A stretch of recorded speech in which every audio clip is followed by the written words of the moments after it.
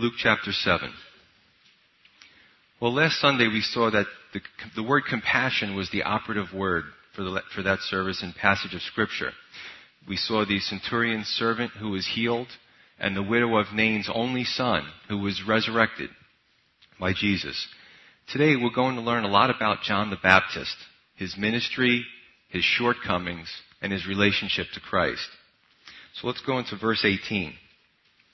It says, Then the disciples of John reported to him concerning all these things. So the disciples of John are reporting back to John. Remember, we said that John the Baptist also had disciples, and many of his disciples went to follow Jesus. It was a natural progression or transition, because John said about Jesus, he said, he must increase while I decrease. So a lot of his followers made that jump to Jesus. But some of his disciples stayed with him, stayed with John. Now, John's disciples went out to report basically the scope and effect of Jesus' ministry back to John. And the antecedent in verse 17 says that the report of Jesus spread throughout the area. So what that tells us is John's disciples might have had a combination of eyewitness events, things they saw Jesus do himself, with a combination of reports from other people. So why did John have to send out disciples as scouts? Well, by this time, he's imprisoned by Herod the king. So he's in prison now. That's why he sends his disciples out. Matthew 11:2 covers that. Well, why is John in prison? Well, let's do a little bit of background about John the Baptist. John was a hardcore prophet. He was a no-nonsense type of guy. He probably spent most of his adult life in the wilderness. Well, remember, without the influence of man. Remember, when his mom conceived, the Bible says that they were very elderly in years. And it's only conjecture, but probably when John, was born, they were older, and as he grew up, they probably died while he was a young man. But we know that John went into the wilderness, the Bible tells us that, and he was also personally ministered to by the Holy Spirit. And when it was time to give a message, he didn't pull any punches, not even to the king. So King Herod Antipas, we know from Scripture, he took his brother Philip's wife for himself, and John continually opposed that. So of course the king had him put in prison. Herod, the Herods, the kings, these guys were a picture of the world system. They were a type of the world. The world has an agenda to move forward, and they don't want godly people to get in their way. You see it. All you have to do is turn on the news.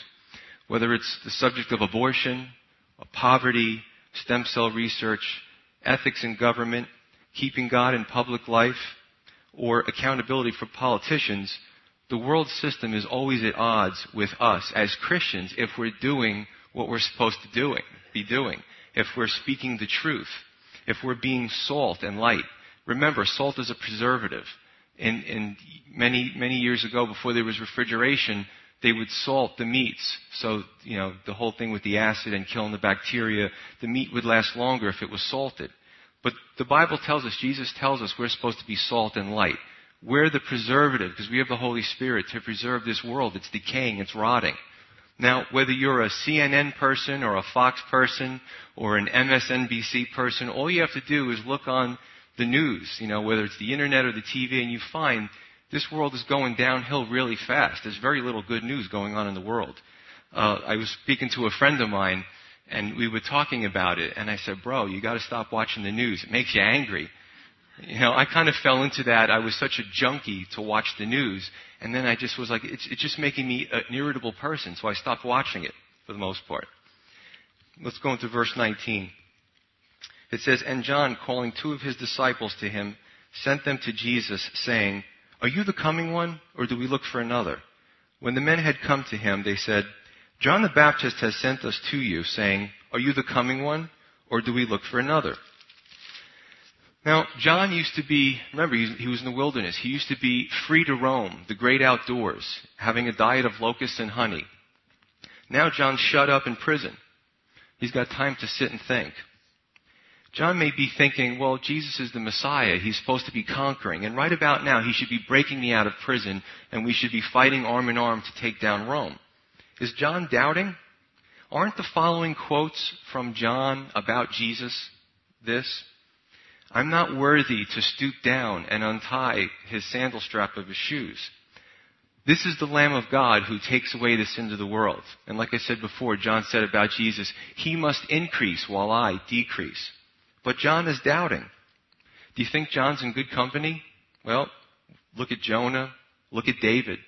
Sure he doubted. Look at some of those Psalms. Why did the wicked prosper? What's going on here? He kept fleeing from Saul. What about Jeremiah? But I am a youth. I can't do this, Lord. I'm just a young person. Elijah, he found out Queen Jezebel was after him and he fled. He ran as far as he could. He was terrified. Gideon, he was threshing the wheat in the winepress because he was afraid that anybody would see him. He was afraid of people coming and attacking him. And when God called him to do his will, he kept testing God. He kept doing the fleece test. And also Moses. But what about you? What about me? Lord, is it part of the plan for me to be unemployed? To be flat broke? Lord, I'm unhealthy. I'm alone. I'm persecuted. The answer may be yes for now. One of the hardest things for Christians for us to understand is understanding the will of God. Trying to, be in prayer and be in the Word of God and understand what His will is for us. And sometimes we go through these hard times, but in good times, it's great to do Bible studies about Romans 5 and 1 Peter 1 and James 1 about refining and building character and building patience. But in bad times, sometimes we kind of default to the doubt mode, right? And if that's you today, it's okay. It's part of being human. It's normal. It happened to God's people, and yes, it does happen to us. But hang in there. God loves you, and He hasn't forgotten about you. Verse 21. It says, "In that very hour He cured many people of their infirmities, afflictions, and evil spirits. And to many who were blind He gave sight. Then Jesus answered and said to them, 'Go and tell John the things you have seen and heard. The blind see, the lame walk, the lepers are cleansed, the deaf hear, the dead are raised, and the poor have the gospel preached to them.'" One thing about Jesus' healings is they were never a circus act, and they were never, ever tied to money. Unfortunately, we sometimes get a different picture of that in some of Christianity that we see today. If somebody came to me and said, "Joe, God has given me the gift of healing. Everyone I pray for gets healed. What do I do?"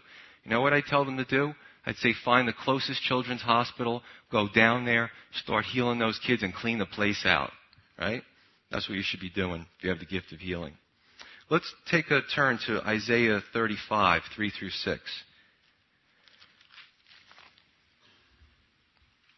Isaiah 35, 3 through 6.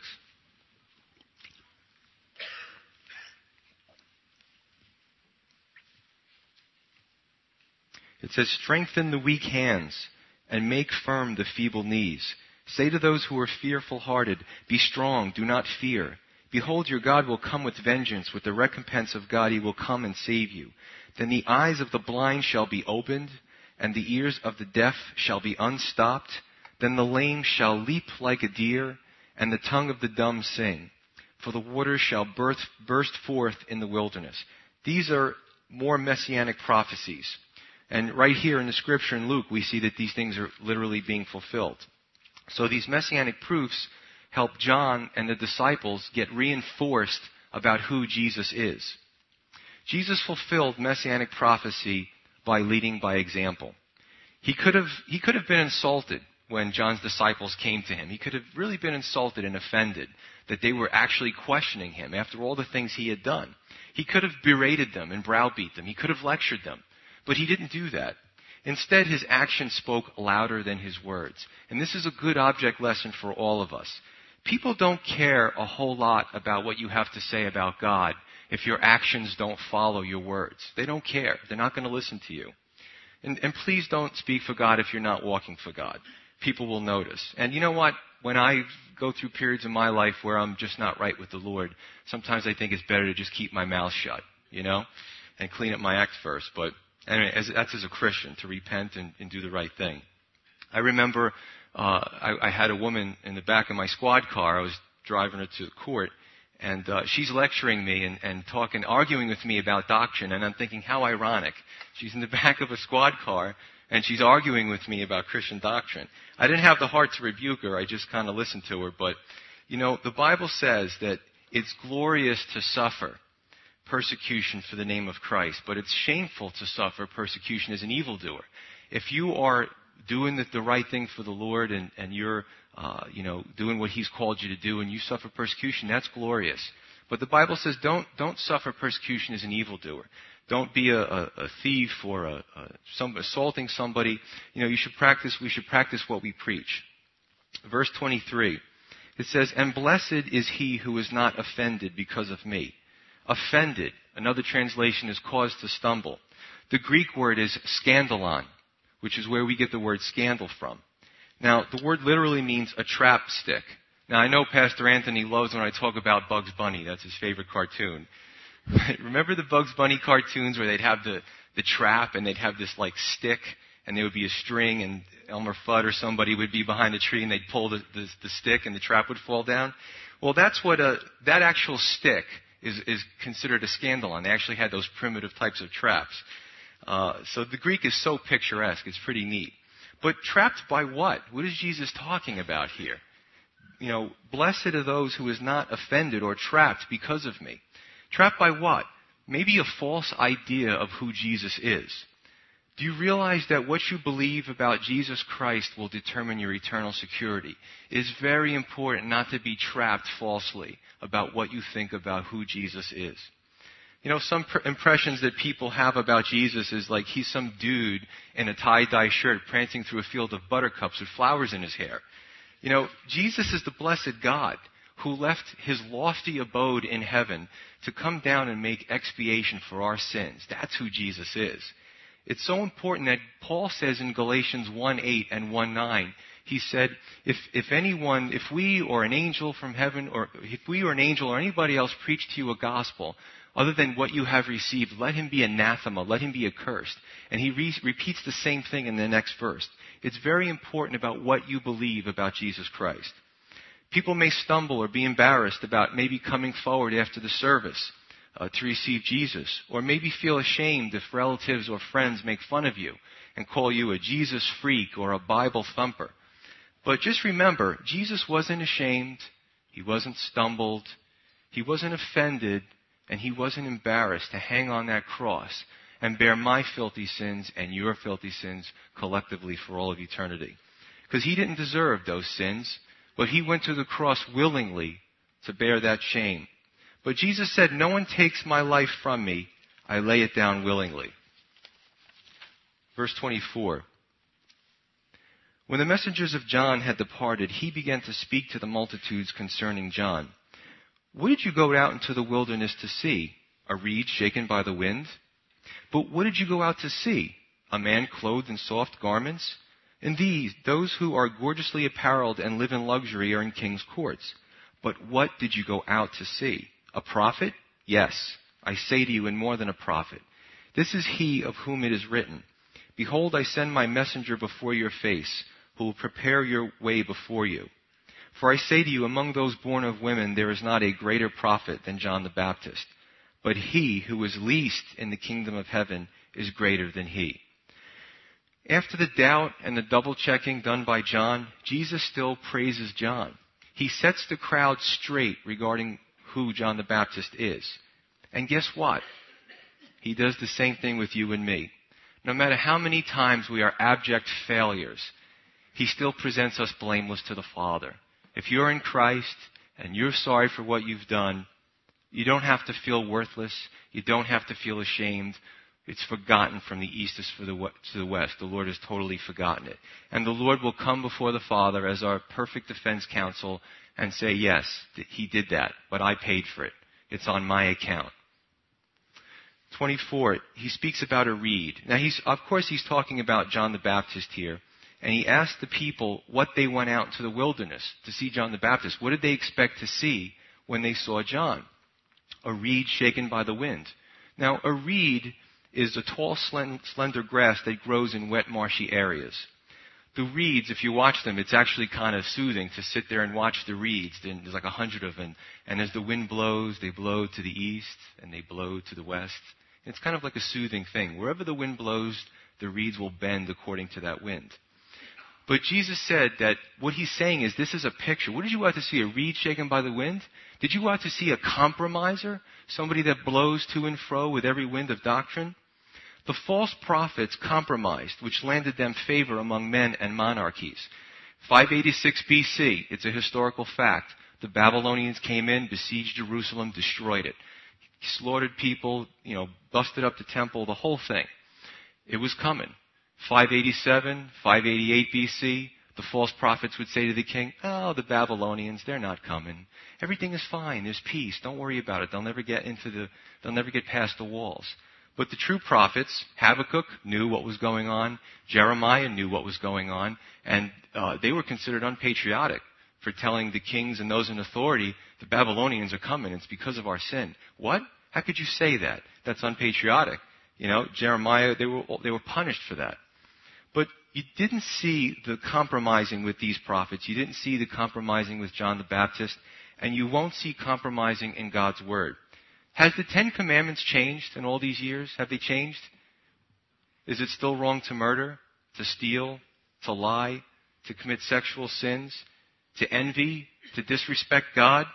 No matter how many times or how many ways the times change over the centuries, God's Word doesn't change.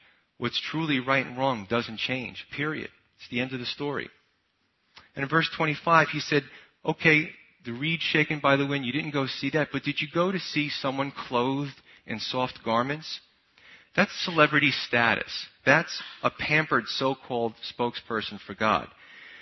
Now, why would they be in king's courts? Well, like I said before, the false prophets, the false spokespersons for God would tell the kings and the people everything that they wanted to hear. It was very lucrative to reject God's word and tickle the ears of the people. It kind of reminds me of the mirror, mirror on the wall doctrine. Mirror, mirror on the wall, who's the fairest of them all? Is it me? So it's the same type of doctrine. You're saying you want to hear what you want to hear. And you'll put people, the kings would put people and surround themselves with these people who told them what they wanted to hear.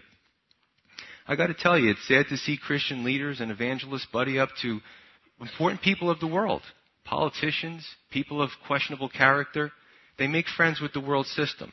You see, a lot of these people, they start out good, but over time, the more they make friends with the world, you start to see their doctrine go downhill. It happens all the time. They make friends with ecumenical leaders, they make friends with politicians, and then what they say from the pulpit, they have to be careful because it goes out and it's recorded and it goes through the news stations, and they have to watch their words because they don't want to say anything that's going to offend people. The more these people make friends with the world, the more their doctrine goes downhill. That's a fact. Kind of reminds me of Kings and Chronicles and how the Jewish people stopped relying on God. And they made allies, sometimes with the Syrians, sometimes with the Assyrians, sometimes with Egypt, and only to their demise, because these people would just turn on them. And that's not what we're supposed to do. Our ally is supposed to be with God. He's the one who's going to vindicate us. Karl Marx derogatorily said about religion, he said, religion is the opiate for the masses. And you know what? He's right in a sense, because you can control the masses if you can control religion. But you know what you can't control? An individual person's relationship with God. If everybody on the planet decided today to repent and receive Jesus as their Lord and Savior and had that relationship with God, they couldn't be controlled. We saw that in the first few centuries of the Roman Empire. They couldn't control these Christians. As many Christians as they tortured and killed, more would spring up because these people had an individual relationship with Jesus Christ as their Savior. And, unfortunately, even some organizations throughout the centuries, Christian organizations, kind of did that. They controlled the masses through religion. And it's what the Antichrist is going to do with the false prophet. The Bible tells us that the dragon, who is Satan, the beast, who is the Antichrist, and the false prophet, who will be the future ecumenical leader of the world, the Trinity of stupidity, will all get together and they will control the masses partially through religion. But not John the prophet. He was a true prophet.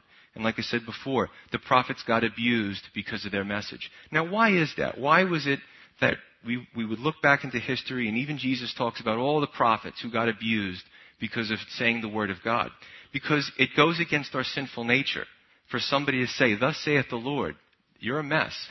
You're sinning, and, judgment awaits you. That's not a nice message to hear. You want people to say nice things towards you. So these prophets, again, would get abused because, for the most part, the people had sinful hearts. They only wanted to hear nice messages. Verse 26 through 27. Jesus says, "So what did you go out to see? A prophet? Yes, I say to you, and more than a prophet. This is he of whom it is written, 'Behold, I send my messenger before your face, who will prepare your way before you.'" Messianic prophecy. Verse 27 is actually taken right out of Malachi 3:1. I also want to read Isaiah 40, 3 through 5. Turn to Isaiah 40, 3 through 5.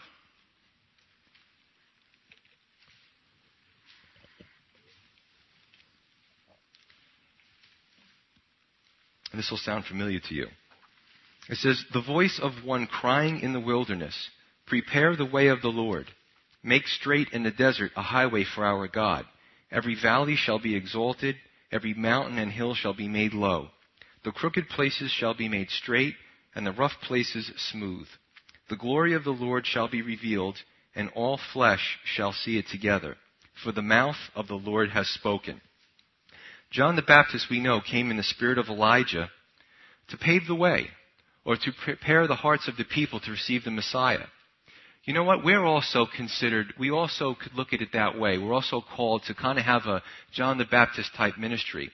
It's kind of like when you talk to somebody. You talk to somebody about the Lord. Maybe it's in a waiting room at the doctor's office or a place to get your oil changed, and you start talking to somebody, and all of a sudden, it's like they want to receive the Lord, and you're just kind of blown away.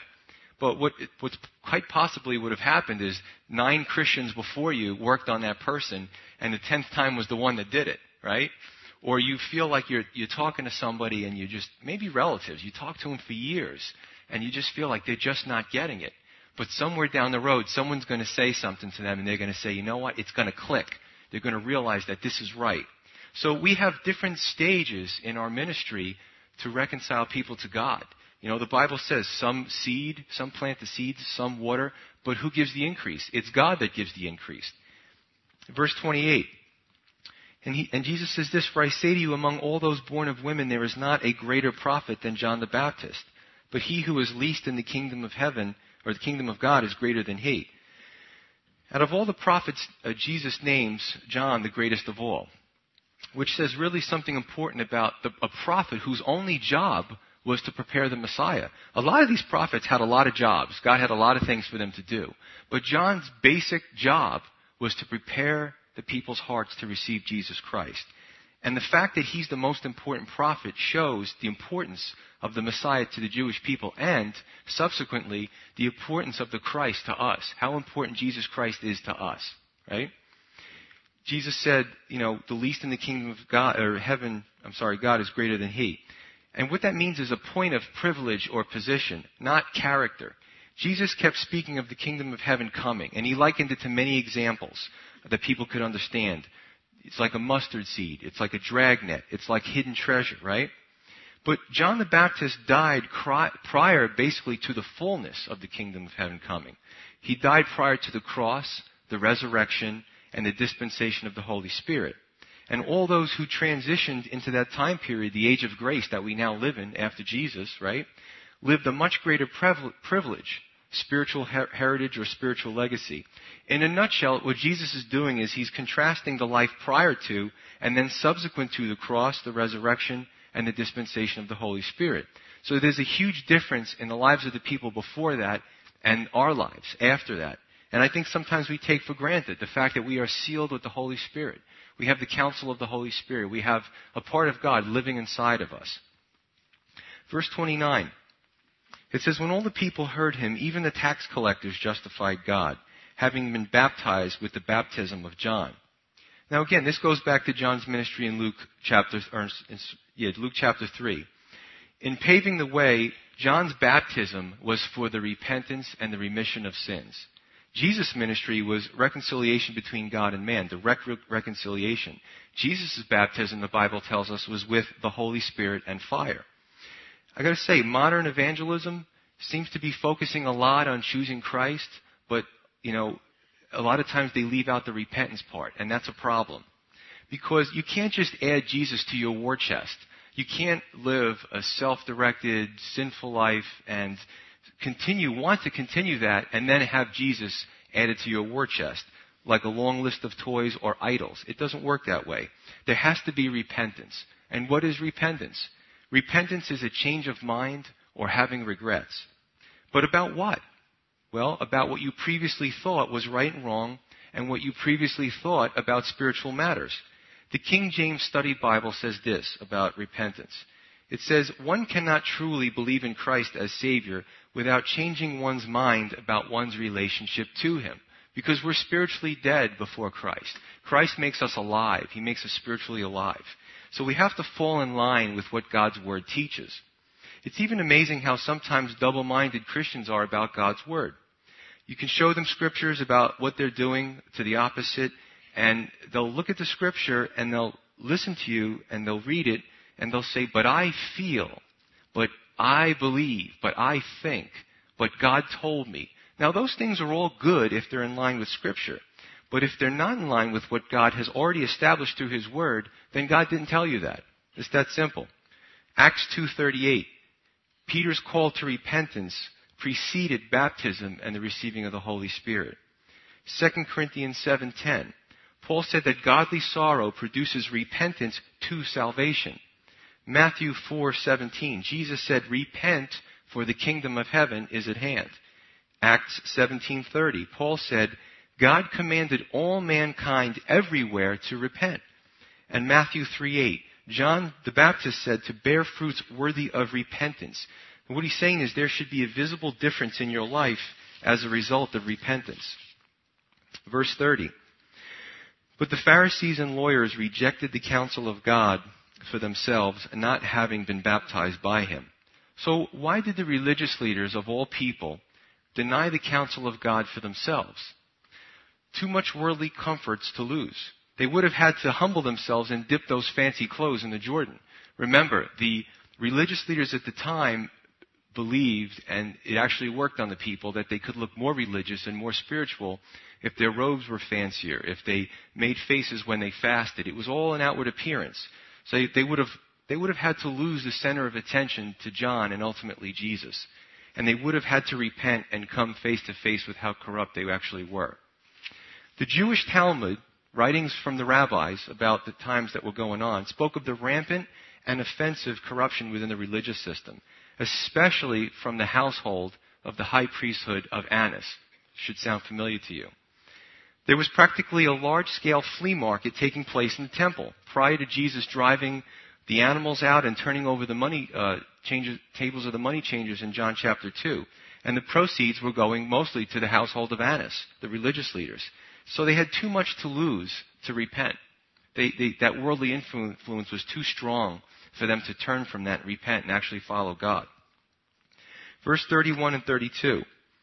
And the Lord said, to what then shall I liken the men of this generation, and what are they like? They are like children sitting in the marketplace and calling to one another, saying, we played the flute for you, and you did not dance, and we mourned to you, and you did not weep. It's childlike nature is very important. Jesus spoke about that, to have that childlike faith, to have that humility, to have that innocence, but not childishness. It's like childlike versus childish. And these people were behaving childish. It was a common practice of children to try to occupy themselves. Back then they had those open markets and they would sell all kinds of things. Food and wares, whatever you needed, supplies. So the children would occupy themselves in the markets while their parents would buy supplies, or this is just a place that the children would congregate. And they would have two extreme games of make-believe that the children would play to imitate adults. One was sort of like, playing house or something like that, or Ring-a-Lario. Did you ever play that? How many people ever heard of the game Ring-a-Lario? Wow. How many of you grew up in Staten Island? And I remember when I was a kid, I could run from sun up to sundown. Now I can't run 2 blocks. Anyway, that has nothing to do with the story here. But the two things that the children would play, one would be a wedding celebration. They would play wedding. And if the flute was played, it would get people to dance. And the other thing would be a funeral procession, the second thing, where a dirge would be played and people would be sad and cry. So these are things that children would imitate. And Jesus is likening these children's games to the behavior of adults. Verse 33 and 34. Jesus said, "For John the Baptist came neither eating bread nor drinking wine, and you say he has a demon. The Son of Man came eating and drinking, and you say, look, a glutton and a winebibber, a friend of tax collectors and sinners." Jesus and John had very different ministries that achieved the same goal, the will of God. John was stern, he was sobering, and he was strict. Jesus was gracious, he was celebratory, and he was casual. Regarding John, the people said, the naysayers would say, he has a demon. He's mad. He's too conservative. We haven't had a prophet in 400 years, and we're not used to this. Regarding Jesus, he's too casual. Look at the company he keeps. He's too liberal. He should be judging these people instead of hanging out with them. Kind of sounds like Goldilocks theology, doesn't it? You know, this doctrine's too soft, this doctrine's too firm. Lord, send us a doctrine that's just right. You could do a lot with children's tales, but it's true. They were behaving like children. But do you ever meet people like that? No matter what you do, no matter what you say, you just can't please them. And it usually transforms over to their spiritual life. They just can't sit in a service, listen to the message, fellowship with believers. They have to cause problems, and they're never happy. Some people have critical spirits and believe that the message is good for everyone else but themselves. Sometimes you do a message and you see something that's really poignant, and a spouse will elbow the other one. That's for you. But what about you? What about the person who's elbowing, right? See, you're laughing. Some of you have done it. But anyway, it's obviously Jesus aimed this at those people with the hard hearts, mostly the religious leaders, but it's a good lesson for us today.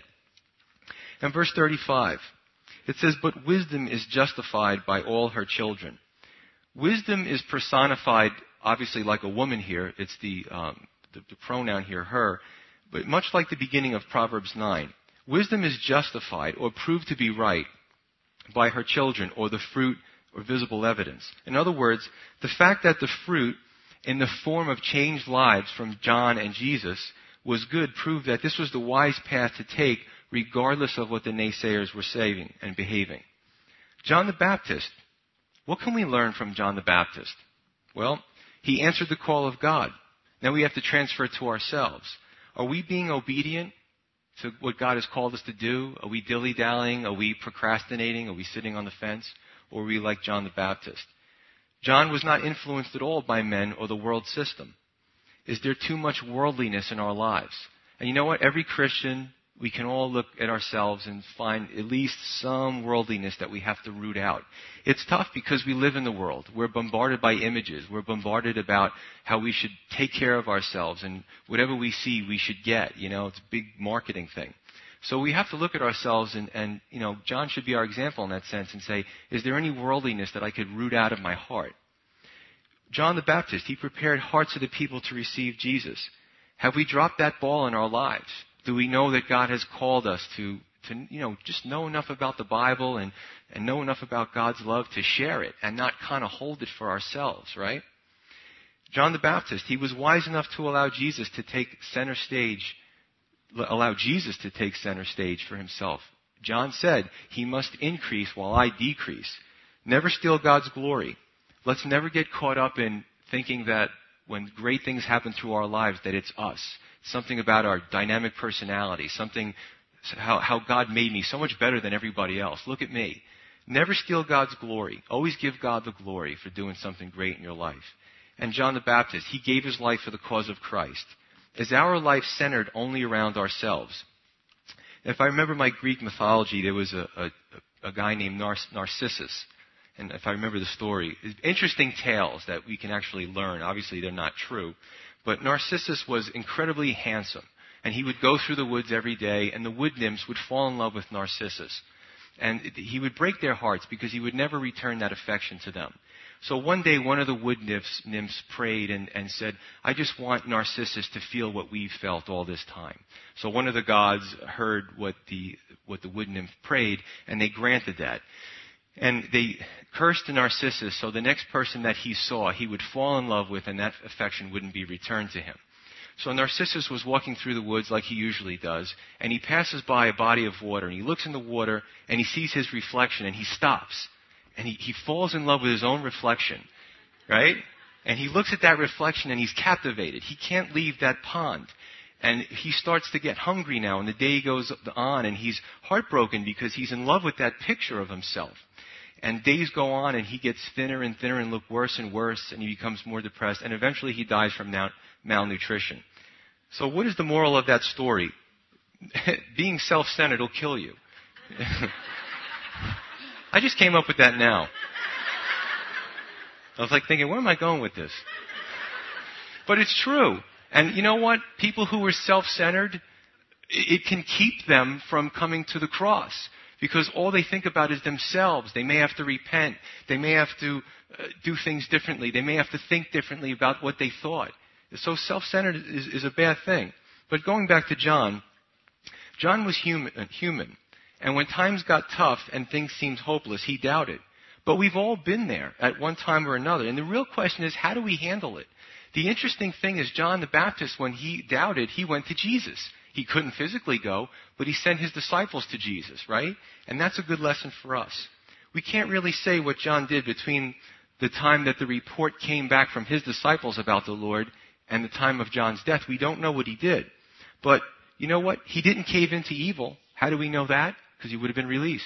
He could have said, Herod, hey, sorry, a gaffe on my part. Sorry, a little political gaffe. Apologize for that. Listen, I'm going to tell everybody what a great guy you are, Herod. Please let me out of here. He would have let him loose. So John did not cave into evil, and he lost his life for that. But John most likely went to prayer, meditating on the Word of God, and allowed God to refresh him prior to his death, which was a death that glorified God. So John the Baptist is a great lesson for all of us.